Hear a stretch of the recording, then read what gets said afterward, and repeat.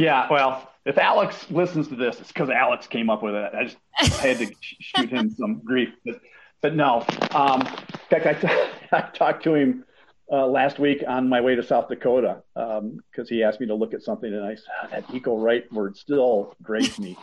Um, when I think I had first joined Republicans for Environmental Protection, it was early in my tenure with the organization.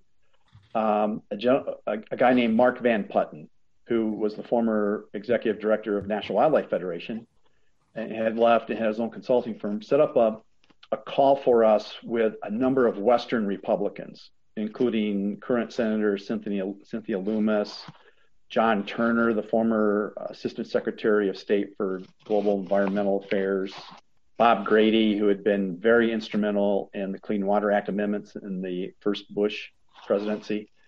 Anyways, we had this group of wonderful, very thoughtful, pro-conservation Republicans from west of the Mississippi River on this call. It was more kind of a focus group.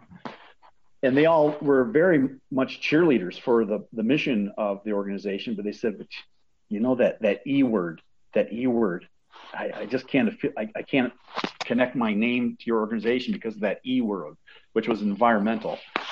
And to me, eco, maybe it's my age, but it harkens back to the early 70s ecological movement. And I can see in my mind now that ecology symbol, the green circle with the bar, you know, the green thing through the middle.